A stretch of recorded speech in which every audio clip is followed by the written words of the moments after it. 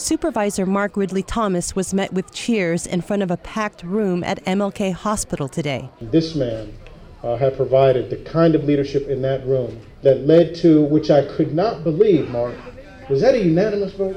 A unanimous. He arrived straight from a meeting with the UC Regents, who announced this morning that it will help bring back the facility. This is awesome and off the chain, and yes, we can.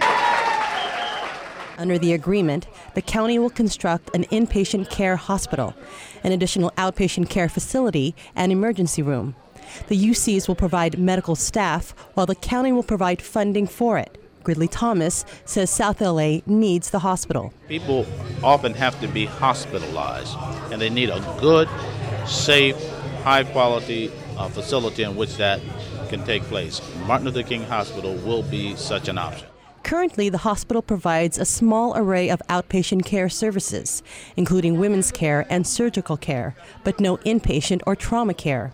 Its Level 1 trauma care unit gained national recognition in the 1990s for providing care for gunshot wound victims in the Iraq War. But the hospital closed its doors in 2007 after it lost its accreditation, as well as widely publicized deaths at the facility. Dan Rosenfeld is Senior Deputy for Economic Development for Mark Ridley Thomas's office. He says the county's partnership with the University of California will be giving the hospital the added boost that it needs.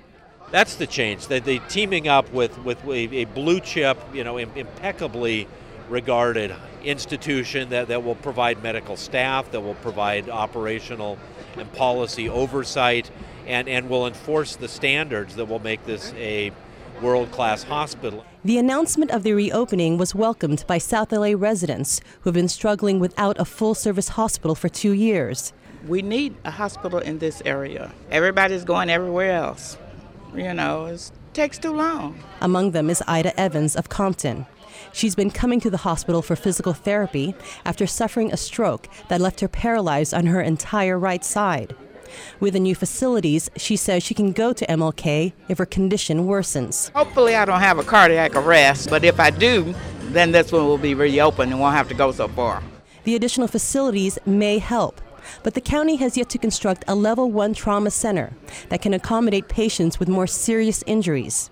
The Board of Supervisors is expected to give its final approval for the reopening on December 1. Leilani Albano, Annenberg Radio News.